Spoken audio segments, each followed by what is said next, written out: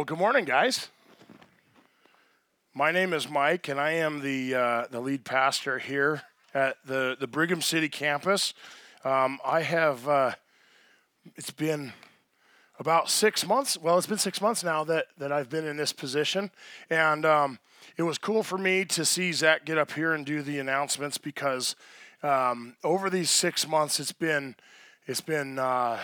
more and more apparent to me all the time how important it is to have a group, a team of people that come together and serve every week to be able to make this service happen. Oftentimes, you just see the pastor up here or the worship team, and there's so many people that work so hard to make these services happen. And so my goal is to get the other people on staff and the other overseers up here doing announcements and that sort of thing. So you get to know them because they're wonderful people and they're a big part of this ministry.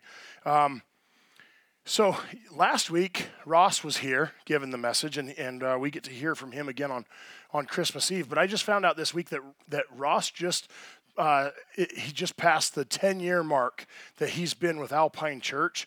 And he's down, I think, preaching in West Haven today, which is the church that he had led prior to coming to Alpine before it became an Alpine campus.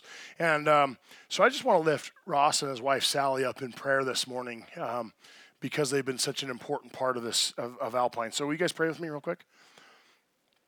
Lord God, I just want to lift up Ross and Sally and thank you for them. Thank you for their hearts towards ministry. Lord, they give so much of themselves to trying to help myself and so many people as we pursue God. Lord, they work very hard to try and be your hands and feet and take your message to their community, to northern Utah, and they've worked really hard that way. And so, Lord, I just ask you to continue to bless them in their lives and continue to use them to be able to reach more and more people every day here in northern Utah and even beyond that. And but we're thankful, Lord, for people like Ross and Sally and their hearts and just their willingness to be part of the ministry and help share your word. So, Lord, we thank you for them, and we ask you to continue to bless them and bless this message and just help it resonate with people. Lord, we love you, and we say this in Jesus' name. Amen. Well, guys, we're in the 6th week of this sermon series called The 7 Deadly Sins. And we have, as we get started here, I want you to ask yourself a question. What do you think of when you hear the word sin? Right? Are we, is it when you break the rules? And if so, whose rules are we talking about breaking? Is it God's rules, a church's rules, your mom and dad's rules, the government's rules, or is it when we do something bad? And if that's the case, who gets to decide if something that we do is good or if it's bad? Now, sin is a word that we hear a lot about in church, but once we leave that front door and we go out into the world, we don't really hear about sin a lot. If our culture talks about sin at all, it kind of mocks the idea of sin, makes light of it, passes it off as some sort of small-minded, hypercritical, outdated form of judgment. At the very least, our society and our culture tends to blur the lines when it comes to sin because we hear things like, you need to find your own truth, right? Or you need to follow your heart. Or the only thing that matters is if it makes you happy, right? But sadly, those kind of things just simply aren't true. The truth is sin impacts everything about us. It is the single biggest problem in our lives. It impacts our relationships, our families, even our health.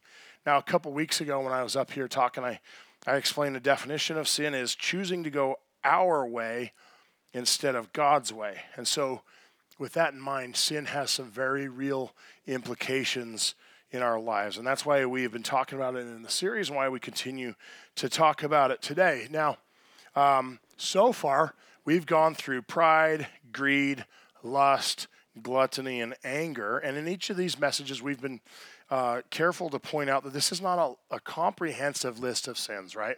This is categories of sin, that all of the sins that we commit, they generally fall into one of these categories. And this has been really eye-opening, I think, to me and a lot of people as we dig into this in our small groups during the week or in our mentoring relationships. If we're talking about this, it's been eye-opening to see just how much these sins affect our lives. And so today, we are talking about the deadly sin of envy. And as I prepared for this message, I was really surprised at how much I think that I have underestimated the dangerous impact and influence that envy has in people's lives, including my own.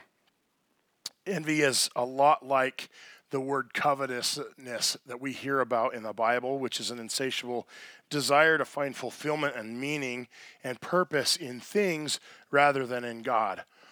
Now, throughout this series, you've heard us mention several times, we've referenced this excellent book by Graham Tomlin called The 7 Deadly Sins, and something he says about it in here really, I think, sums this whole lesson up nicely. He says, out of all of the sins, envy is different.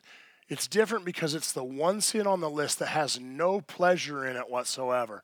From start to finish, envy is no fun at all. It's the most miserable of habits.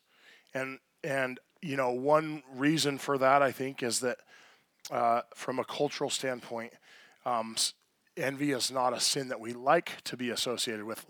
A few months back, Megan and I bought a truck, and I've wanted a truck for a long time, and I shopped around, looked at several different ones, finally picked the truck that I wanted, and I really like the truck. It's all black and no stickers and decals on it and stuff. It was just the truck that I wanted, and so we were driving down to St. George a few weeks ago to go for Thanksgiving, and even though gas prices are high, Meg let me drive my truck down there, and I was enjoying that because I like to drive it. And as I'm driving along, I'm going down the freeway, and I get passed by this all-black Ford Raptor pickup, which had this really cool grill on the front with like a winch and LED lights and big rims and big tires and tinted windows and this thing was set up. It was really amazing. And as it was driving past me, I was like, man, I wish I had that truck. And I sat there thinking about that for a couple minutes. And after that, I was like, that feeling or that thought that I had about that had instantly taken the joy that I had in driving my own truck, right? And it was actually kind of embarrassing to have said that in front of my wife, and I felt terrible about it. And Tomlin, in this book of his, he goes on and he says, we don't always mind being seen as angry or lustful or even lazy, but we dislike being seen as envious because it's unattractive. And I think that the reason that envy is such a miserable habit is that I think that with some of these other ones, I think that maybe we have a little bit of fun with some of these other sins on the list, albeit short-lived and very destructive fun. Proverbs says a sound heart is life to the body, but envy is rottenness to the bones. Envy is an unquenchable thirst. It's like that perpetual carrot dangling from the stick that some people may try to pass off as motivation, right? But ultimately it keeps that satisfaction that we're desiring just out of our reach. In James 3:16 it says, "For wherever there is jealousy and selfish ambition, there you will find disorder and evil of every kind." So what we're talking about with envy, guys, is we're talking about harmful self-torment. This is a situation where we allow ourselves to be so bothered by somebody else's success and happiness that we end up wounding our own spirit. And so you might think that if envy is so terrible and if it lacks that fun factor or whatever, that phony fun factor that these other sins sort of claim to, you might think that it would be the easiest to turn away from and to avoid. But in fact, envy may be one of the more difficult to defeat, because I think that somewhere we may hold some sort of an innate feeling that we deserve something better, so we deserve something more, or that somebody has wronged us. Now, in the dictionary, it defines envy and says it's a feeling of discontented or resentful longing aroused by someone else's possessions, qualities, or even luck. But I think as we go through this lesson, I think it can be more aptly defined biblically as a feeling of discontent or resentment toward God because of someone else's possessions, quality, or luck. So let's get into this lesson and let's look at 3 steps for defeating envy. And the first step is to turn back to the very God who seems to have treated us so badly. Now, I think this is a really good place for us to start. I'm losing my voice. Hang on.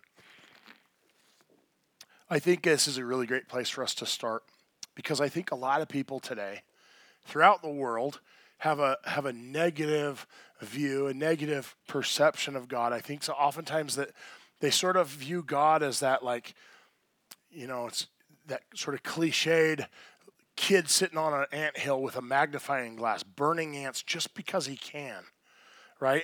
And some other people think that the bad things that happen to us are God punishing us just for being the people that we are. And I think that these opinions about God's character get formed by people based on the lack of character that they witness from other people. And we don't have to get too far into the Bible to see this demonstrated. In Genesis 4, verse 3, it says, it says, when it was time for the harvest, Cain presented some of his crops as a gift to the Lord.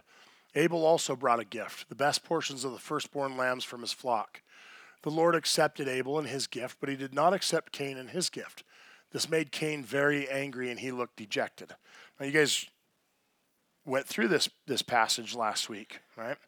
Now, a lot of people, when they look at this passage, they kind of wondered over the years as to why Abel's gift, why his offering is accepted, and why Cain's isn't. And a lot of people think that it's because Abel's sacrifice was a blood sacrifice, right? Or that it was the first lambs from his flock that he chose. The text doesn't really say if the same care was applied to Cain's choice of an offering, but I think it's really a lot more important for us to look at the heart factor for Cain here rather than trying to form an opinion about the fairness of God's decision. And it continues in the next verse. It says, "Why are you so angry?" The Lord asked Cain. "Why do you look so dejected? You will be accepted if you do what is right, but if you refuse to do what is right, then watch out. This sin is crouching at the door, eager to control you, but you must subdue it and be its master." Now, at this point in the story, Cain hasn't sinned. Right? It's okay for us to feel as though our hard work and our effort are being undervalued or overlooked. It's okay for us to question why someone else less deserving is being rewarded. And God tells Cain right here, he tells him that he can still be accepted if he does what's right. Cain's in a position here to make a choice. He can either indulge his sinful nature, or he can turn back to God, seeking understanding and trusting in God's plan rather than his own. And this is somewhere we've all been, right? We've all been here where we know fully well that we can choose to indulge our sinful nature. We can give into anger. We can give into envy, even though we know we will find no satisfaction there. Or we can turn back from it and seek God. And so Cain is presented here with a choice, and he makes a choice. And as the story plays out, Cain stays very angry, and he actually goes on to kill his brother Abel. Certainly, he has convinced himself that his anger and his envy were righteous because he feels that God has been unfair. And maybe you felt that way too. Maybe you felt your anger or your envy was righteous because God isn't being fair in your life. Now, instead of substituting anger for envy, though, I want you to know that you can be honest with God about what you're feeling. You can go to him and you can say, "Hey, Why is it that I'm not being rewarded for this hard work? Why is it that I'm living my life this way and I'm not being blessed? You could go to him with these tough questions. I promise you God can handle it. People have been giving him these tough questions for thousands of years. He can handle it. See, what's cool about it is in asking him those questions, this is how we get to know God's character. This is how we develop relationship with him. Cain's sin occurs when he decides to forego God's warning and he chooses to go his own way. And his punishment for this is severe. The text says that he was sent away from God's presence. So the important thing for us to understand here is the truth is that God isn't to blame for these unfair, painful moments in our lives. Sin is. Sin is a wedge that gets driven in between us and God, separating us from him. And that separation is painful. But as we get to know God's character, we learn and come to trust that, he never intended for the world to be full of pain. And although sin entered the world and separated us from God, he actually loved us so much that he made a way for us to be reconciled with him. God sent his very most precious offering, his son Jesus, to be crucified on the cross for my sins, for your sins, so that we wouldn't have to be separated him for eternity. So he gave us a gift that we can never afford and that we can never, under any circumstances, earn. The fact is, guys, the only thing that we deserve with our sinful nature, the only thing that we deserve is eternal death.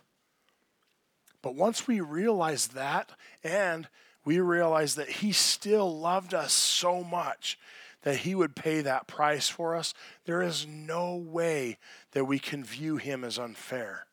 So that's the first step in defeating envy in our lives. The second step is to learn to admire God's gifting in others without comparing them with your gifts. Now, this can be pretty tough, right?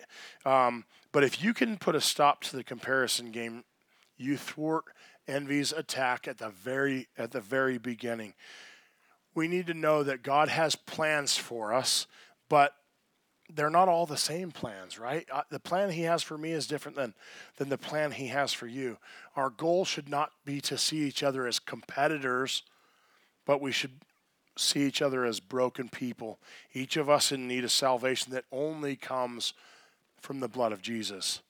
And God has gifted each of us uniquely. But we got to remember, though, that our gifts are not our possessions to do with as we want, but those gifts he gives us come with responsibility. In fact, in Ephesians 4, it says that we have a responsibility to build up the church and the body of Christ with these gifts. The simple truth is we should look at our gifts through the lens of how might I use this to bless someone else or to glorify God. In 1 Corinthians 12, verse 29, it says, "Are we all apostles? Are we all prophets? Are we all teachers? Do we all have the power to do miracles? Of course not. So you should earnestly desire the most helpful gifts." So not only do we look at our gifts this way, but we should also notice that the more that people around us are blessed, and the more that those gifts can in turn be passed on to others. This is really an issue of being outwardly focused, right? Rather than being selfishly, inwardly focused. This is simply kindness, guys. This is simply love. Kindness nullifies envy by placing the desire to help others above the need to supersede them. If we choose to look at each other's gifting as a blessing rather than a slight to ourselves, our whole perspective begins to change. Somebody told me one time that their technique for conquering lust in their life was to begin praying for the person who is the object of their lust. The idea being that it's hard to have impure, lustful thoughts about somebody when you're praying to God to bless that person, right? Well, I think that technique works well for envy too. If we're envious of the things that somebody else has, the gifts, the job, the money, the house, whatever it is.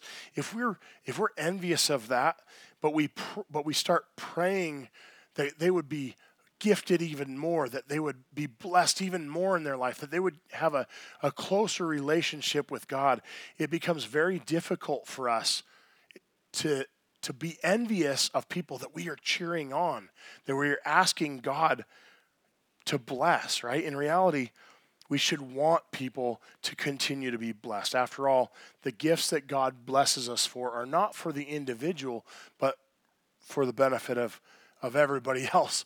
In 1987, the Washington Bullets basketball team had 7'7" Manute Bol at center and 5'3" Muggsy Bogues playing point guard. Now, Manute Bol's job was to block shots, and he was good at it. He ended up 16th overall in NBA history in blocked shots.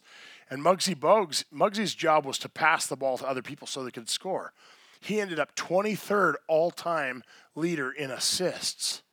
Right now, they both had a unique gifting. And of course, some of this was based on their hard work and their skill. But they were created from the very beginning with specific differences, and it would have been silly to compare their abilities. And even here in the church, we can see this on display. When we see our talented worship leaders singing our songs, we can be thankful because we are blessed through their gifting.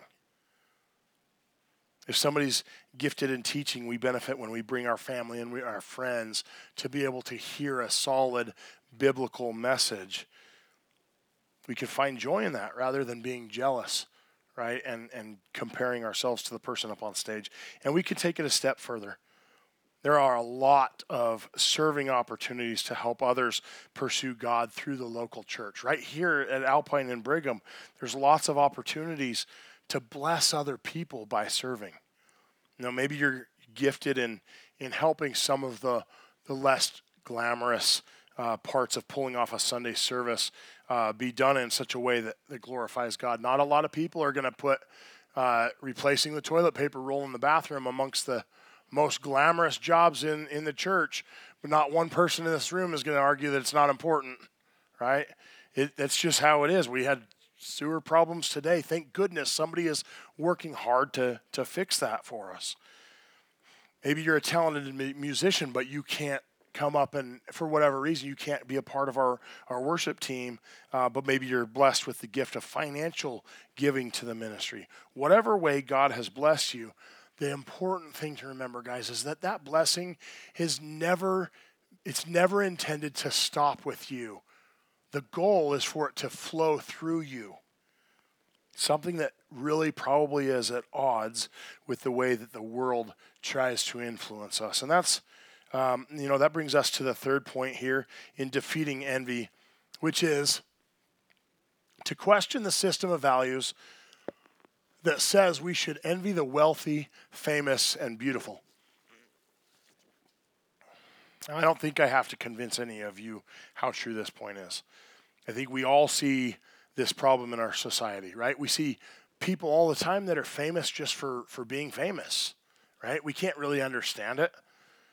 We watch ridiculous lives of the ridiculously rich on TV. The magazine covers at the grocery store show somebody and say, she's 80 years old and she looks like she's 30, right? Our social media lives, that we measure our value based off of how many thumbs up or smiles or whatever we get next to the latest picture that we've posted. But the Bible doesn't tell us to measure our value that way. Even Jesus himself was born into poverty. And the Bible actually says that he was really not something to look at either. Let me see, I missed something. There we go. In Isaiah 53, verse 2, it says there was nothing beautiful or majestic about his appearance, nothing to attract us to him. He was despised and rejected, a man of sorrows, acquainted with deepest grief. We turned our backs on him and looked the other way. He was despised, and we did not care. Now, I think that he demonstrated this because God looks on the heart. right? Not the outward appearance. It's love that matters more than fame or our societal positioning or our title or whatever. See, God's kingdom is upside down. He chooses weak things of the world to demonstrate his power. In 1 Corinthians 26, it says, "Remember that few of you are wise in the world's eyes or powerful or wealthy when God called you. Instead, God chose things the world considers foolish in order to shame those who think they are wise. And he chose things that are powerless to shame those who are powerful." In the first century, they were actually accusing Jesus' disciples of turning the world upside down for preaching the message of Jesus. But they were right. Jesus continuously preached a message that he was after our hearts. He didn't care about earthly kingdoms. He wasn't impressed with our worldly deeds or our titles or our rank in society. He didn't care what nation we came from, how much money we had. He didn't care about anything like that. He was after our hearts. What Jesus wanted and what Jesus still wants today is to be in relationship with us, the unimpressive, the societal rejects, the broken. In fact, in the next verse it says, God chose those things despised by the world, things counted as nothing at all, and used them to bring to nothing what the world considers important. As a result, no one can ever boast in the presence of God. God's kingdom is upside down in the eyes of the world. But God's the creator of the world, right? Only God determines what's right and what's wrong. Only God determines what has value and why. What the world says is important simply isn't. And how the world measures your value is based on a lie. Only God's systems of values then has any real importance to us. So as we close today, I want to remind you that we don't need to envy anyone if we have what really matters, right? That relationship with Jesus. We no longer have to be a slave to chasing that uncatchable carrot dangling from a string. We can quench our thirst with living water. That last verse in that chapter says, God has united you with Christ Jesus. For our benefit, God made him to be wisdom itself. Christ made us right with God. He made us pure and holy, and he freed us from sin. Therefore, as the scriptures say, if you want to boast only about the Lord. So if we remember what I said here at the beginning, that sin is going our way instead of going God's way, then we have to remember that warning that God gave Cain so long ago when he said, sin is crouching at the door, eager to control you, but you must subdue it and be its master. Now, if I can paraphrase one final point in Graham Tomlin's book, he says the secret of overcoming sin, to become its master, is to make God the number one, the all-consuming passion of our lives, to pursue him, to seek him, just as he has first pursued and sought us. So guys, this is my request to you. As you go about the rest of your day today, wherever you go, whatever it is that you do, make the decision today that you want to overcome that sin in your life, knowing that it is eager to control you. It is waiting. It's crouching at the door, waiting to control you. So let's make today the day that you make God the all-consuming passion of your life, the day that you pursue him the way that he first pursued you. You guys pray with me? Lord God, we understand that sin is actively pursuing us. It affects every single person in this room. Lord, that we are powerless in ourselves to be able to do anything about it. It affects our relationships. It affects our health. It affects our our jobs, our families. Lord, we are completely powerless on our own to do anything about it. But Lord, we're thankful that you have conquered sin. That the gift of your Son, Lord, was the price that we needed to pay. But you loved us so much that you sent your Son to be crucified for us so that we could be not separated from you from eternity, but that we could be close to you, we could be in relationship with you. Lord, we are so blessed. And so, Lord, I just ask that as we leave here today, that every heart in this room that has heard this message would be convicted, that they would address the sin in their lives, that they wouldn't run from it, that they wouldn't ignore it, Lord, but that they would consider it, they would ponder it, that they would talk to you about it. They would have that conversation with you and try to understand the plan that you actually have for them, a better plan than we could come up with ourselves. And Lord, as we are convicted through that sin, help us with having people in our lives that would help us to be able to take those next steps, to be able to understand how we repent, how we develop this and continue this relationship with you. Ultimately, Lord, we are so grateful. We're so grateful for your forgiveness that you've offered us and the relationship that you are wanting to have with us. Lord, we love you, and we say this in Jesus' name. Amen.